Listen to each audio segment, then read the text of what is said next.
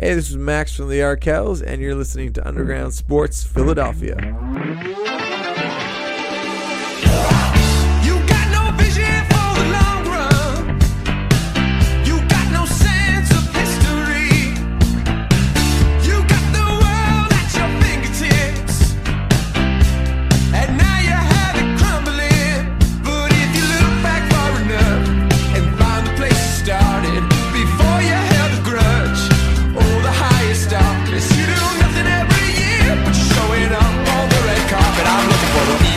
Champ.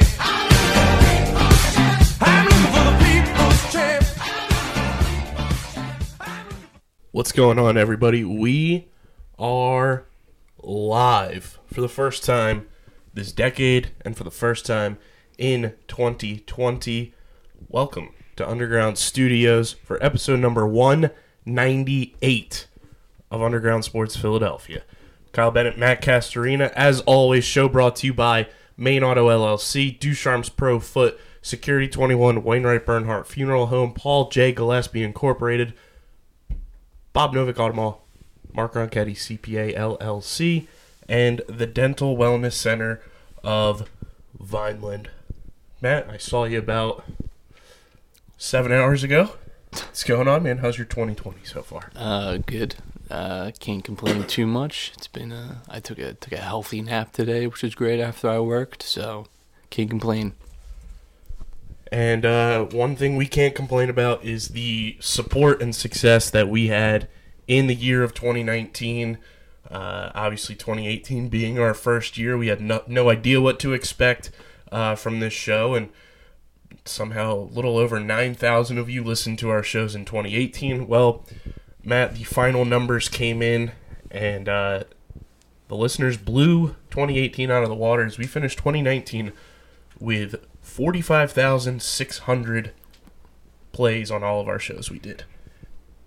Absolutely absurd. Couldn't be done without you, so thank you guys for hopping on this train and making this what it has become over the past 2 years. And we have, obviously, our 2-year anniversary coming up, which Matt and I are going to be celebrating in style as we go watch the Sixers play the Grizzlies at the Wells Fargo Center. But we have a lot planned for our 2-year anniversary, so that's why you should be following us on Twitter at UndergroundPHI. And speaking of the Sixers, Elton's getting the trade rumors swirling and whirling on day one of 2020, as just about 2 hours ago, Woj dropped the bomb saying that, I believe it was the Bucks, the Celtics, and our 76ers, The Heat as well, and the apparently. Heat are showing interest in one CJ McCollum. I don't know how I feel about that, but it is very interesting, especially since CJ is, a shooter. Yeah, it's certainly someone that the type of player that people are kind of crying out for this Sixers team. I think the biggest question is exactly how do you get a deal like that done? Sixers don't really have a ton of assets. I don't really see them making this type of play. Woj reports it though, so you have to believe that there's at least some truth to all this. But I just can't see the Sixers making a move. I don't think we really even have anyone the Trailblazers would be interested in, and it'd also be difficult with contract situations for both of us, just to make it work financially. So I don't see us pulling the trigger on CJ McCollum, but it is of interest to us because if he does end up going to someone like the Celtics or the Heat, that would be obviously a big addition for them, the Bucks as well. So.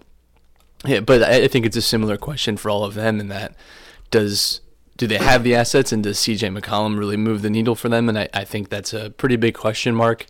And I think we'll kind of have to wait this out. It's interesting though, because the Trailblazers are in a weird position where they haven't been quite a good team this year. And we've known for the past few seasons that there's always been this rumor of blowing up, CJ and Dame and, moving forward and trying to try something new. And maybe they'll try and do that this season. But I just don't see how the Sixers get a deal like this done. Yeah, it's not logistical for it to happen, but obviously people are clamoring now to trade one Al Horford away because just hasn't been great. And obviously the report from NBC Sports Boston came out saying that he hasn't been able to get into a groove, and his role isn't exactly what he thought it was going to be. And then you go look at Horford's numbers, and they are well below his average for his career and everything. And then Embiid doesn't play New Year's Eve against the Pacers, and we'll get into that game as well. And Horford just doesn't show up whatsoever. Yeah, it's been a weird year for Horford. He has obviously been below average, which a little bit to be expected because he did have a different role with Boston, and he was kind of a big creative big man, where on this team, everyone's going to kind of have to share maybe a little more than they'd like to and have a reduced role in terms of production. But yeah, he certainly hasn't, I don't think, blossomed with this team. I'm also not sure that anyone really expected him to, though. That's again what's confusing me with everything about this Sixers team and kind of the maelstrom that everyone's been going on about Twitter with the Sixers, is that I don't know what everyone expected. I don't know why anyone expected Al Horford to be this amazing player. He's never been like the greatest player on the planet. He's always been a smart player. He's always been good at certain matchups, and we've seen that firsthand what he's been able to do to someone like Joel and even Ben. But he's never been like a super dominant player. But he's certainly even if you're not, it is disappointing the performance he put up against Indiana. And if he is unsure, if he even unhappy with his role, you have to, as a veteran, when your number is called, essentially, to sort of carry more of that burden, pick up that slack against Indiana, and he didn't. So yeah, that it is a little bit concerning, just his performances this year, and also that this isn't like a short-term thing with him. We have him locked down and for a lot of money. So to have a guy that's already maybe not at his best, and we talked about this I think a few weeks ago, that you never quite know when a player's kind of about to fall off the cliff. And you do kind of worry with Horford that that might be closer than you want it to be. It's eerily reminding me of, 5 years ago, DeMarco Murray leaving the Cowboys and coming to the Eagles. And it was one of those things where Chip Kelly had just traded away, obviously, LaShawn McCoy, and the Eagles were without a running back. They signed Ryan Matthews to, come in and be the primary runner, and then they were like, oh, we need to make a splash because we just traded away, a franchise face. And not that, Jimmy Butler was a franchise face or anything, but he was the type of player in terms of his skill set that this team, you could say, is lacking from, his shooting perspective side of things. And then they were like, oh, let's just go get DeMarco Murray and we'll have, a two-headed monster with running backs, just like the Sixers are trying to have a two-headed monster and, preserve Joel Embiid and everything. But yesterday in that Sixers game, it was over before it even started. They announced Joel Embiid was not going to play, and the Sixers just didn't show up. They got absolutely embarrassed in Indiana, and you don't want to see that happen against a playoff contender. Like we said on our last show, the Sixers have to take advantage of Indiana right now while they are without Victor Oladipo, and to get embarrassed like that was a bit of a concern to me. Yeah, and I will say it's really the first big defeat we've had this year, and for that to come without Embiid too, I think makes a little bit of sense. Again, I think everyone's kind of forgotten Thybulle's still out. That certainly doesn't help us, but there is really no excuse to. You go away to Indiana and you lose whatever, but I think that it wasn't competitive at all, I think is the larger issue, and it does come on the back of that Brett like post game conference where he's talking about, I'm not even gonna say well done for that comeback late against the Magic because we shouldn't be in that position. It's shallow, it's false praise to do that, and you'd hope that there would be some kind of comeback from that and that you would see a better, more concerted effort. I think you saw that against Miami. That was obviously a close affair, but to lay a stinker like you do against the Pacers is not good, and I don't know. That's a big question mark because you need to rebound from games like that, and one thing I thought this team had going for it was this kind of mental strength, and I think a good environment, and I think Brett has always fostered a good environment, but if you can't get your team to rebound and focus, after some losses, that is slightly concerning. And I don't think it's alarm bell time, but you'd like this to turn around a little quicker than it's looking like it's going to. Yeah, and you look at the numbers. The Sixers shot under 21% from three, so not a great shooting night there. And then just from the field alone, 37 of 91. The interesting thing post game, though, I think came from somebody that we want to get on this show because he's one of #our guys that we are very on board with, and that's Josh Richardson. And this is coming from Keith Pompey. J. Rich said, I don't think that there's enough accountability in our locker room right now. Honestly, I think that we got some new guys who don't want to step on toes, including myself. I feel like we kind of go play and don't compete as much. And then Keith followed that up with, there's been games that we have, and it's been great, but when it's not going good, we got to hold each other accountable. I think that's where a lot of our problems start. For that to come from a guy who is in his first season here and he's recognizing that was kind of my first real alarm for this team. Yeah, it's not great to hear, but at the same time, it's almost like those are almost filler words to me. Like that doesn't really point to anything like very serious. Like those just seem kind of like cliches that players will say about teams. Like, all right, we need to step up. Everyone needs to play better. We need to be more vocal and call each other out. And yeah, maybe this team just needs a good like vent session. You've seen this before with like player meetings and stuff where everyone kind of gathers up and has a conversation, whatever it is.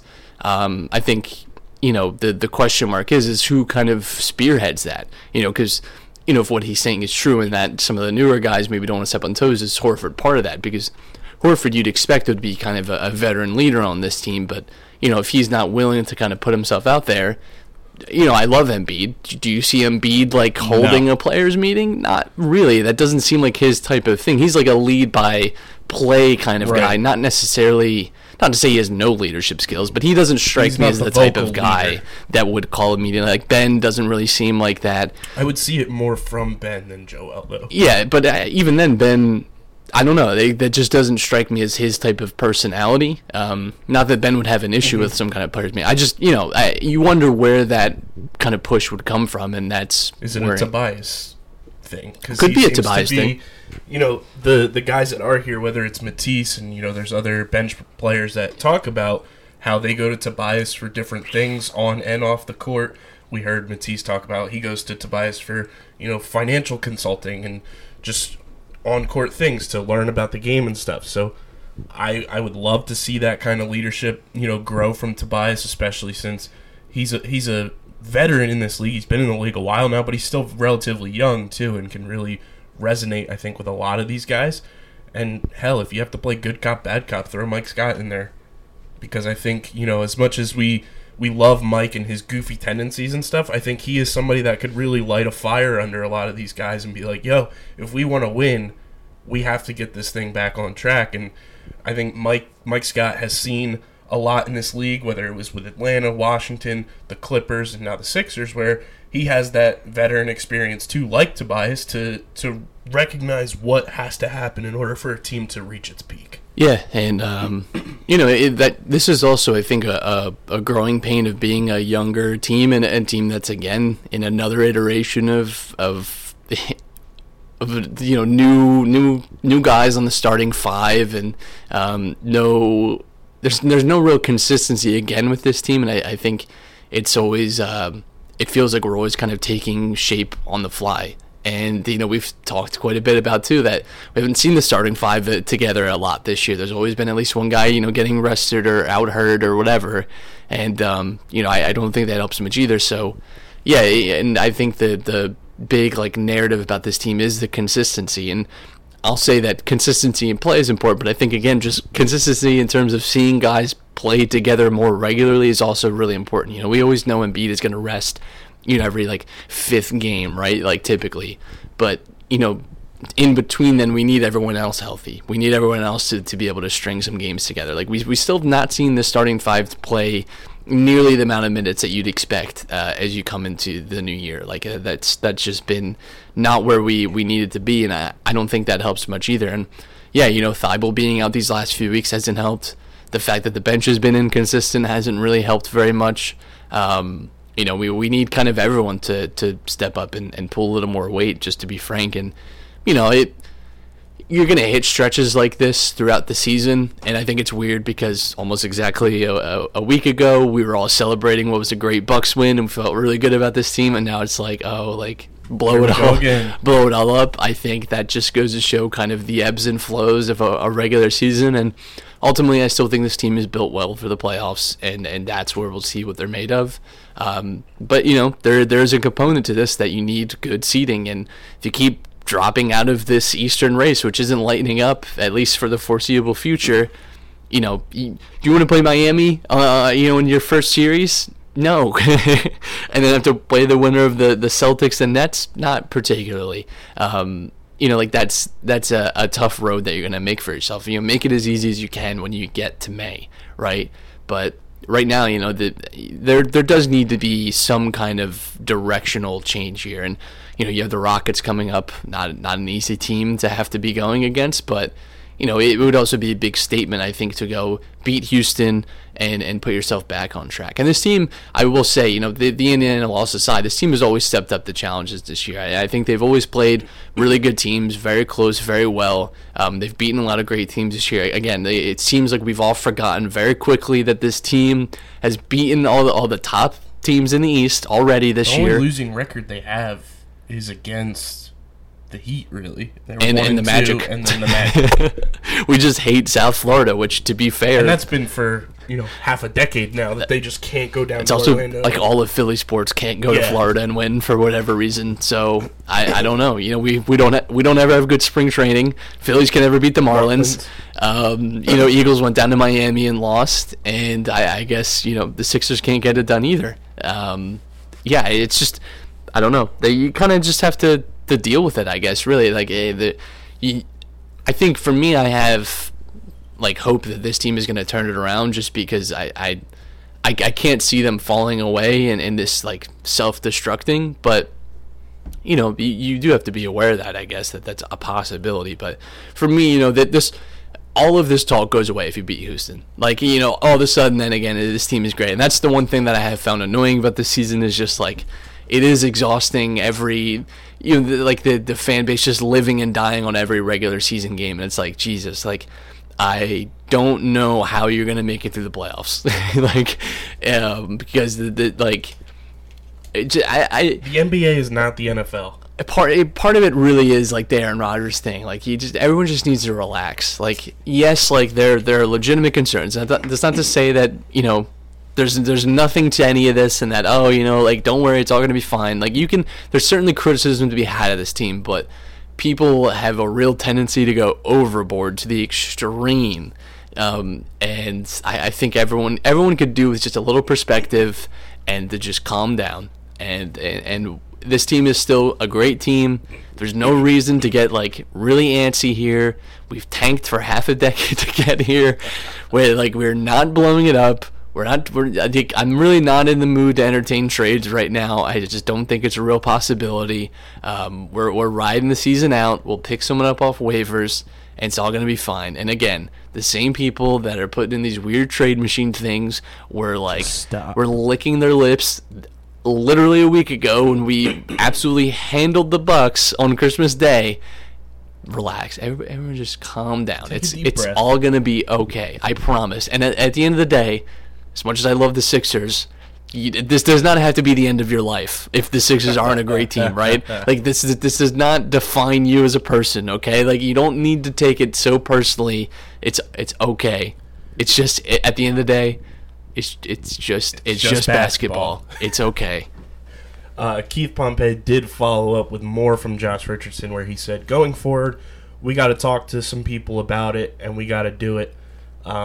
We talk about playing hard every day. We talk about, we break the huddle down with Chip every day, and we got a long way to go before we actually start competing for that. and I think our locker room has some growing to do, which we've Fair said, enough. Since this team was kind of assembled, that it was going to take some time for this team to, find chemistry on and off the court, and it makes sense. But I do want to commend Josh Richardson for actually, vocalizing something about it and just letting it be known that, yeah, we have a long way to go, but we're working on it. And I think that is, something where he said there are new guys that don't want to step on toes.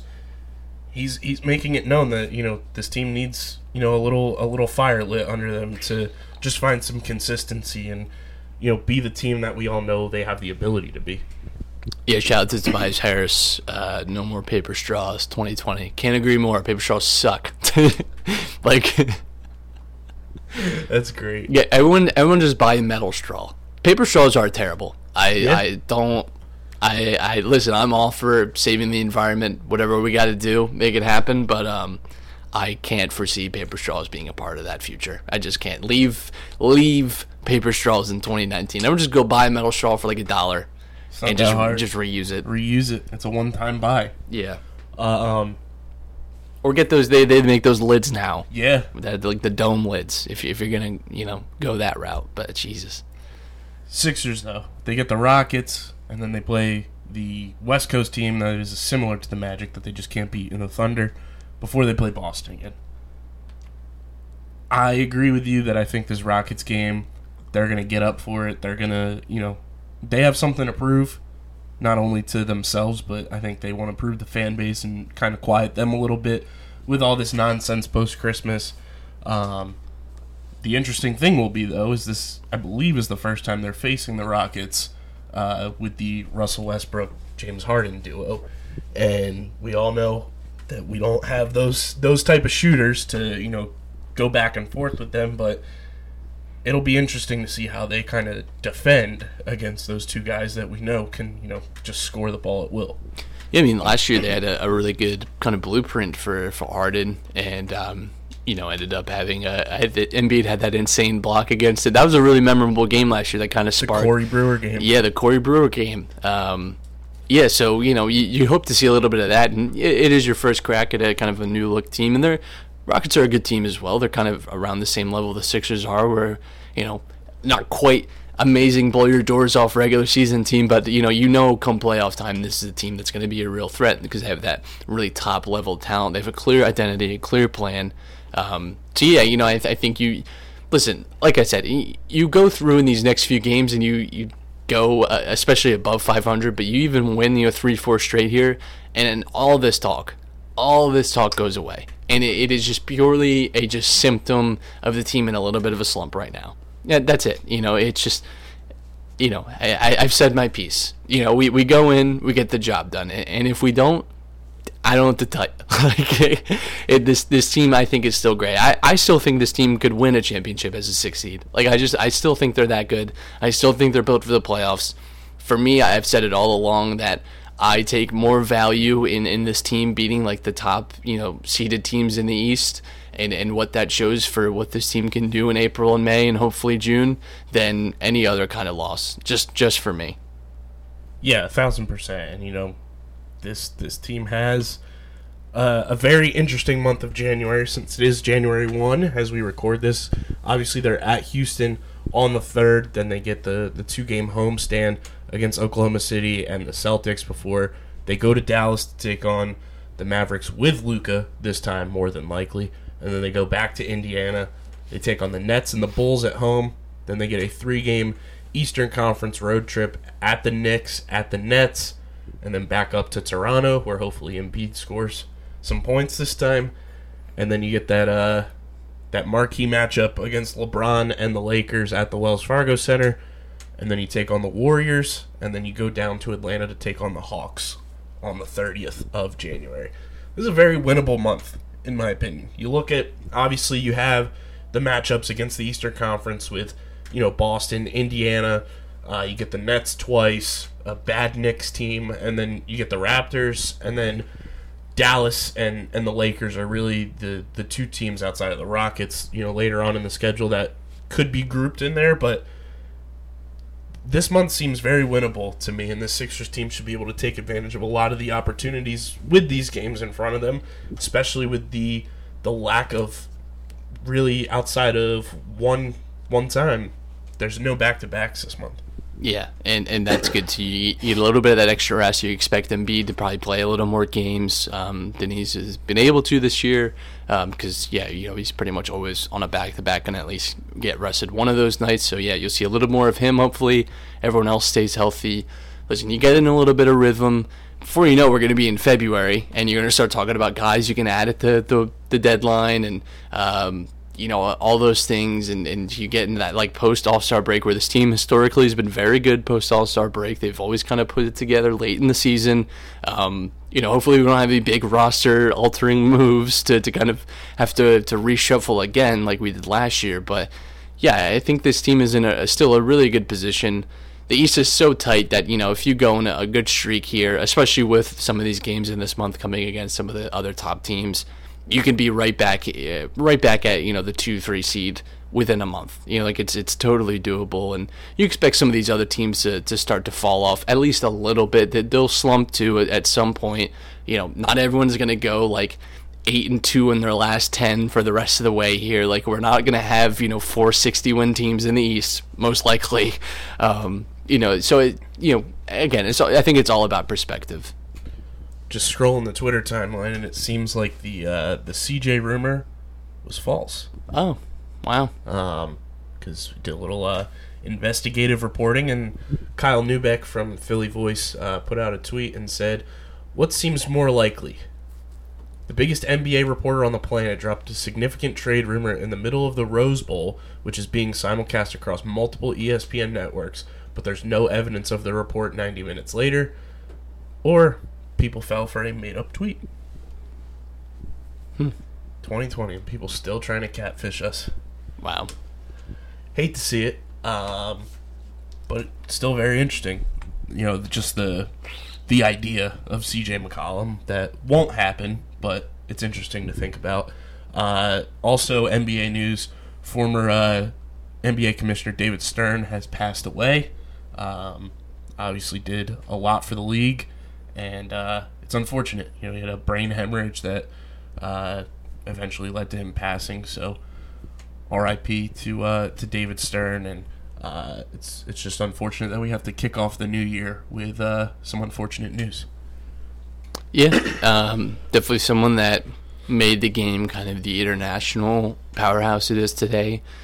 Did a lot to make sure that the NBA grew and had stars. I think we owe a lot to how the league is set up now to David Stern kind of laying those foundations and making sure that this, people kind of forget that this league was not in a great position, even, in the early 2000s, and the NBA kind of had an image issue, and he did some controversial things in his time, some of the uniform and like dress code stuff I know people still don't think of as positively, and I think there's merit to that, but he did do, and I think had to manage through lots of different change. I think did that very well. And you look at all the other major sports, I think the NBA have done that the best in terms of adapting to, a new age and a new era and letting your stars be stars and letting them be, the faces of your league. No other league does it like the NBA has, and I think you owe a lot of that to David Stern. So very thankful for him, and obviously very sad to hear he passed away. For sure. And moving right along, but before we get to the Birds rematch with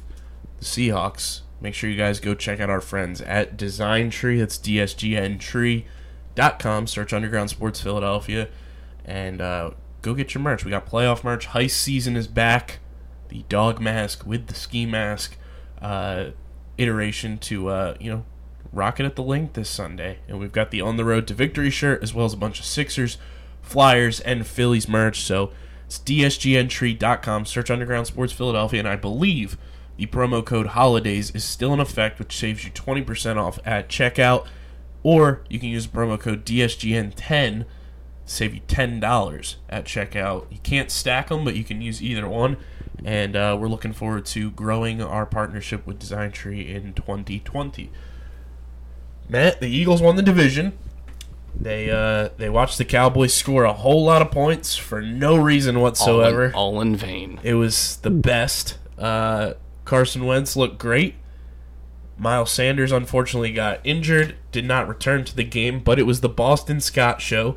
He wins NFC Offensive Player of the Week, which is the Eagles' first individual award of the season. Whether it's offensive, defensive, or special teams player of the week, comes in the final week of the season for one of our practice squad players, Boston Scott. And the Eagles are the 4 seed. They're hosting the Seattle Seahawks. You get Russell Wilson once again. And I don't know about you, but I'm very happy that this is the matchup rather than them having to play the 49ers. 49ers I think are a more well-rounded team. Seahawks are very much kind of live and die by Russell Wilson, and I think if the 49ers defense I think has been kind of undervalued a lot of this year, and they've struggled the last few weeks with injury. But yeah, I think the Seahawks probably the better play for us, and you consider that the offense the past few weeks has started to click a little bit, and it seems weird to say that when everyone's injured we finally start to actually put points on the board, but that's been the way it's gone now, and obviously if Miles Sanders is healthy, that's going to be big for Sunday. But this is a good matchup, I think, and this was a close-ish game, when they met in the regular season. I think Eagles were a little outmatched, but it's a one-off. It's playoffs. You're at home, which is always a big advantage. And again, I think if you lose, it's probably more down to Russell Wilson's brilliance, not necessarily getting completely dominated or played off here. I think this is a winnable game for sure. And the interesting thing too, the last time these two teams played, Miles Sanders had not hit his stride he's on right now, and Carson Wentz was arguably playing his worst football of the season. He's hit this confidence level now where he is just off the charts. And an interesting stat from Brandon Lee Galton says Pete Carroll's record against teams the Seahawks have played twice in one season since 2016. The first game, they are 11-2-1. In that second game, they are 4-10 and 0-2 in the playoffs. This Seahawks team has let people hang around all season. They had that weird first week against the Bengals. They've had games. The Cardinals were a little frisky this year, and I think a tough team to handle. But they struggled with them. Like they struggled with the Rams even at times this year. Like they've had games where you look at them and think, okay, like they're certainly good. I don't want to downplay them for any reason, but at the same time, they are a gettable team and a beatable team. And yeah, you hear something like that and you think, why not the Eagles, right? It's certainly there for you to make it happen. And it's weird because you would think it would be the opposite, where you face a team and maybe you're like around 500, a little bit over, and then the second time you face them, you have better success because you know what they're going to do and you kind of have a game plan for them. But to not have a single win, knock on wood, against a team that you've played twice in a season and being 0-2 against them in a win-or-go-home situation in the playoffs is very interesting to me. The Seahawks were so desperate that they got Marshawn Lynch to come out of retirement. He looked capable, but still, he had 12 rushes for 34 yards, and he scored a touchdown that took him 2 times to get in from the 1-yard line, but that's just because the Seahawks don't know how to run the ball on the 1-yard line. I think this Eagles team, as banged up as they are, it's insane to think about, but they are fully capable of winning this game, and I think a lot of it comes down to the coaching staff. I have so much faith in Doug Peterson right now and just how he's been able to coach up these practice squad guys and get them to play at a high level. I think, the sky's the limit. The injury report came out today as the Eagles, this is just an estimation because they went through a walkthrough today, and I assume that's because of how many guys are actually injured. Nelson Aguilar and Miles Sanders did not participate. The limited list consists of Derek Barnett, Fletcher Cox, Zach Ertz, Lane Johnson, Sidney Jones, Avonte Maddox, and Jalen Mills. On paper, that doesn't look great, but it is just a walkthrough, so it's not a full-blown practice. The strangest part of this whole thing is that there's speculation that even with a lacerated kidney, Zach Ertz has the potential to play this week. I do not want him to play this week for his long-term health, But it Yeah. is very interesting that this continues to swirl around, that Zach Ertz has the potential to be on the field come Sunday night at 4:40. You almost wonder if it might even be more in like a decoy role, that type of thing. Even if you just get him out there for like 10 plays, maybe that gets you over the line. But yeah, whenever you hear lacerated anything, I think I personally would not hold it against any human being for sitting that out if you have a lacerated organ. It seems like Miles Sanders, although he did not participate in the walkthrough, is going to play. Jalen Mills fully expects to play. And I think Lane Johnson is finally going to get back out there, which is a big boost for this offensive line, especially since they lost Brandon Brooks for the season, which is such a bummer because he worked his way back from, the Achilles injury, played every single snap up until the injury to a Pro Bowl level, and was arguably throughout the season the Eagles' best player, and now he's got a 6 to 9 month recovery time because he has a separated shoulder. And it's just a bummer because Brandon Brooks is one of the most genuine guys, not only on the Eagles but in the league, and to see him go down after what he fought back from and having the anxiety issues come up on him again during the season, it's a bummer that he's not going to be able to go on this playoff run. Yeah, and you even saw when he was injured during the game, everyone coming over and kind of, wishing him well as he got carted off. And I think that speaks to just his character and the character of this team as well, I think, and the close-knit group that you have here. And obviously not great to lose someone like that right before a big playoff matchup, too. So the Eagles play the final game of Wild Card Weekend, which I personally like. You get to enjoy the other 3 games, kind of figure out what's going to go down, and don't let this team get hot because there's videos of Deshaun Jackson out there again running at full speed. He's making cuts, he looks healthy, and if he can come back for that potential second game that the Eagles would play in, more than likely in San Francisco, although it's weird that we have to say go Vikings this week to get the Saints out of the playoffs. It would be real nice for this offense to just have Deshaun Jackson's presence alone out on that field because we saw the chemistry in Game 1 with Carson Wentz. And I went back and I was looking at a video that I had put out on Twitter, and it was Deshaun when he first got traded back here and he was playing Madden, and he was showing the stats of Carson Wentz throwing to Deshaun Jackson. He had 12 catches in his Madden game for 177 yards and 3 touchdowns.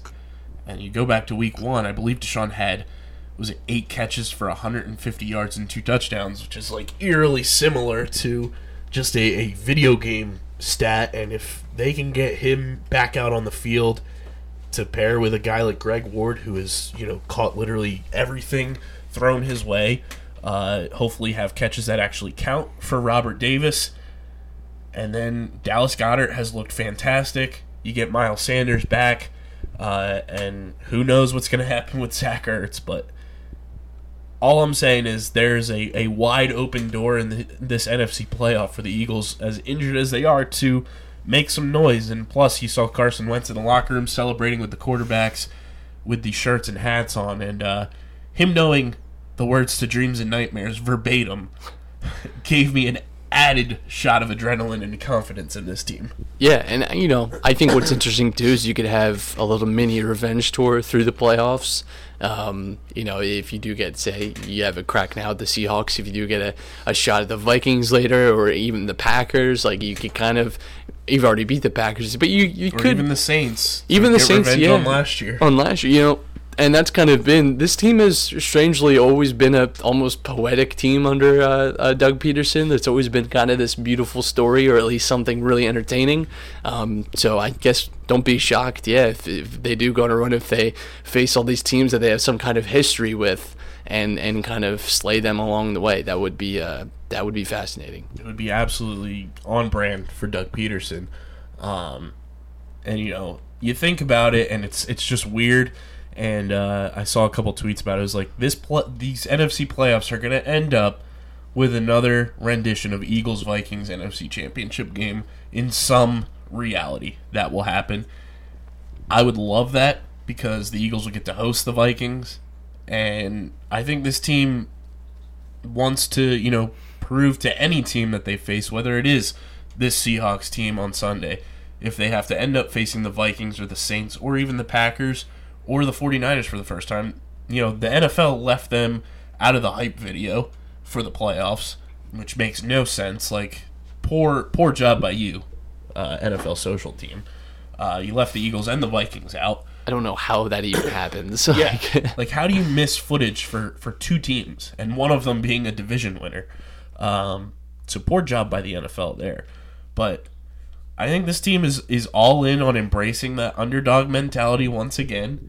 And, they opened up, oddly enough, as 1-point favorites. Now they are underdogs at home, and I think the biggest test is just it's going to be a lot of fun watching playoff Carson Wentz finally happen, because we haven't been able to watch that happen the last 2 years when the Eagles were in the playoffs, and obviously his rookie year they missed the playoffs. So this is the first crack we get at Carson Wentz in a playoff scenario, and I'm very excited to see what he's able to do when the lights shine the brightest.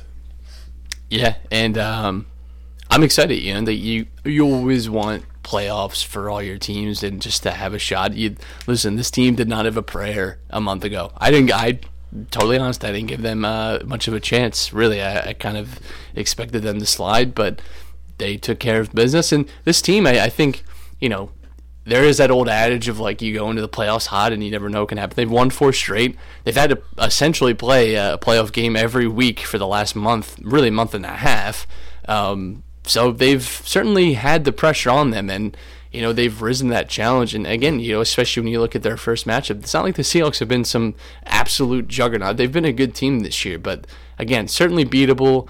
They're almost as injured as the Eagles. The defense hasn't been great for Seattle this year either. And again, with the Eagles clicking as they are right now, you do have some positivity about this team, at least being able to put significant points up. And then from there, you have to kind of trust your defense to make big plays, and that can certainly happen. We've seen it happen. And this defense plays historically better at home than they do on the road. They give up 17 points a game at home versus, I believe it's like 10 more points, 27 or 28 on the road. So to have the home playoff game too, I think plays a huge factor. I mean, they shut down the Falcons in their Super Bowl run, which was a very difficult thing to do. That was a very high-powered offense, and not only shut them down, but had obviously one of the most clutch plays of that playoff by a fourth and goal and having to take care of it, and they did.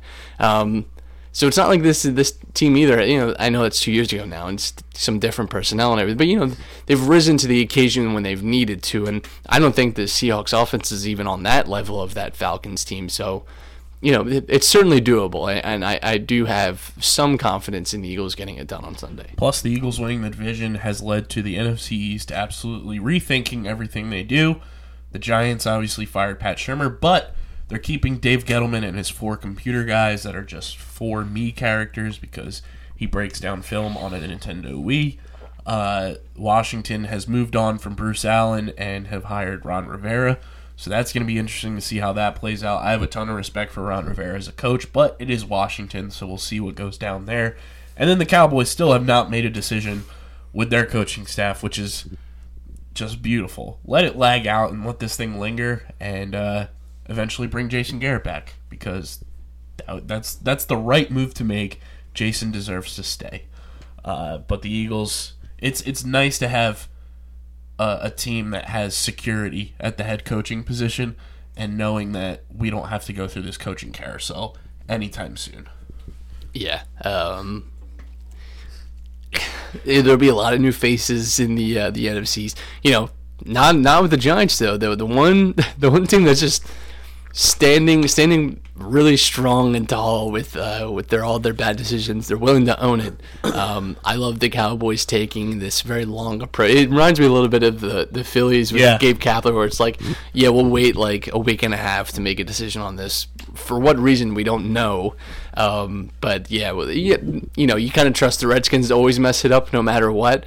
And the Cowboys, that is a talented team. So if they do get a more competent head coach, then there you go. But the longer you sit on it, teams are already interviewing guys, making phone calls. If you're even 5 days, 3 days behind the ball on that, it could really be a difference maker for you. So, I think the longer they kind of sit on their hands here, that's just I don't know why you would even want to do that. Just make the decision and get it done. And it's not like this is not been a long time coming. This is a long relationship that I think probably should have ended a long time ago. But it's the Cowboys, and Jerry's gonna Jerry, and we absolutely love it. A little bit of Flyers news. Obviously, they lost last night to the Kings, but Travis Konecny named to the All-Star team. Very well deserved. And I saw a couple tweets as well that said the NHL needs to mic up Travis Konecny during the All-Star game, and if that doesn't happen, I will be very disappointed because that would be absolute content gold if TK is mic'd up with the All-Stars. Yeah, I would love that very much too. I wish you could do like you could select which player, everyone's mic'd up and you get to select one feed or multiple feeds and kind of hear guys chirp at each other. Maybe they'd be tough to sensor. I don't know. Maybe throw it on Twitch or something. Oh, that would be great. I think that'd be cool. But yeah, I'm excited and he certainly deserves it. That or they need a Twitter vote on who you want mic'd up. Kind of just how they do the Google voting for the NBA with picking your All-Stars and stuff. Do some sort of fan vote to determine who gets mic'd up, and I think a lot of fans across the NHL would agree that TK deserves the mic for the All-Star game. But congrats to TK, very well deserved. He's arguably been the best Flyer this season, just consistency wise, and he's been dynamic for them, and it's good to see him get recognized as the team's All-Star. To wrap things up, though, obviously, new year, and we still have a little bit to our year before we celebrate year 2. But, we did a lot in 2019. Obviously, our big shining moment was Mike Scott coming on the podcast, and we're working on that happening again very soon, so sit tight on that. It's going to happen for sure. We're going to make sure it does, but what do you want to see from us in 2020 as we embark on a new decade of Philly sports? Just tweet at us at UndergroundPHI. Let us know what you want to see content-wise, either on the pod, on Twitter, on Instagram, Facebook, whatever it may be. Let us know there. But as we head into a new decade, Matt, we had a couple championships, whether it was at the professional or collegiate level, in Philadelphia during the 2010s. In your opinion, how many championships will we see from the city of Philadelphia, whether it's collegiate or professional? I think we will get 3, at least 3. I think there's obviously the Sixers very much in contending position. Could even be as soon as this year. Started the decade off really strong. Hockey's dumb and makes no sense. And Flyers could absolutely stupidly make a run. There's no reason to believe they couldn't. They did it once this past decade and almost won. Phillies are, we kind of have to hope are building to be competitive at some point this decade. You'd expect them to at least be like a playoff contending team again for most, if not all of this decade forward. So you'd think that they have a decent shot at it. Eagles certainly not really going away anytime soon. There's going to be, I think, an interesting rebuild, and kind of on the fly, and we'll see how they manage that. And then, Villanova, I think, is always going to be a team you can expect to at least be in the top seeds for March Madness, and they've certainly got it done this past decade. Penn State, maybe. I know they're not necessarily a Philadelphia team, but I know they're also well loved. They're certainly kind of regrouping. I'm trying to think who else are we? Temple Owls, baby. Temple tough. That football team they've put together some interesting seasons. But maybe a bowl game or something it could be in the future. But you got Aaron McKee running the thing for basketball as well. You never know if they'll make it back in the tournament there. Obviously, Big 5 basketball, anything can happen there. And you got the Philadelphia Wings too. That's true. Yeah, you get the Wings to look forward to, and I think 3 is manageable. I think at least 2 of those are on the pro level. Yeah, I think we'll get one very fun out of the blue Villanova run, just like we did last decade, and we were fortunate to get 2 within the span of 3 years. Like you said, I think the Eagles are going to be a perennial playoff contender, and anything happens once you get in the NFL playoffs. you have to hope the Phillies win at least one. We would love multiple, just the way that they've kind of accelerated this process as well. You have to hope the Phillies win multiple championships this decade, because this is the window. The 2020s is the window for the Phillies to get the thing done. The Sixers, I agree, this is also their window to really attack and go after an NBA title. And then the Flyers, the way that they're moving, I think there's a lot of positivity to be excited about with them to potentially make a run at the Cup. But I think 3 would be a lot of fun. I'm gonna set it at 4, because I think we'll get 3 pro one way or another, and we'll get some sort of Villanova run. Yeah, I wouldn't be shocked. And here's hoping it's even more than that. It's like, that'd be great if it was like 12 or something. Yeah. Let's embrace our Roaring 20s 2.0 as what Boston got to experience the last decade and a half, and hopefully they don't win any more championships. It would be nice for the foreseeable future. But I think that's all we got for you guys here on this New Year's Day edition of the show. As always, show brought to you by Main Auto LLC, Ducharme's Pro Foot, Security 21, Wainwright Bernhardt Funeral Home, Paul J. Gillespie Incorporated, Bob Novick Auto Mall, Mark Ronchetti CPA LLC, and the Dental Wellness Center of Vineland. Like I said, let us know what you want to see from us. Anything new, anything you want to see changed, added back. There's a couple Twitter accounts that have surfaced with our name on them that you should go follow. And we got a lot planned, so be sure to be on the lookout and follow us on Twitter at UndergroundPHI, at Matt Castorina, at KBIZZL311. And we will catch you guys again on Saturday. But this has been Underground Sports Philadelphia, episode number 198. That close to 200 episodes of this thing. So we'll catch you guys on Saturday. But until then, for Matt, I'm Kyle. We are signing off. Happy New Year.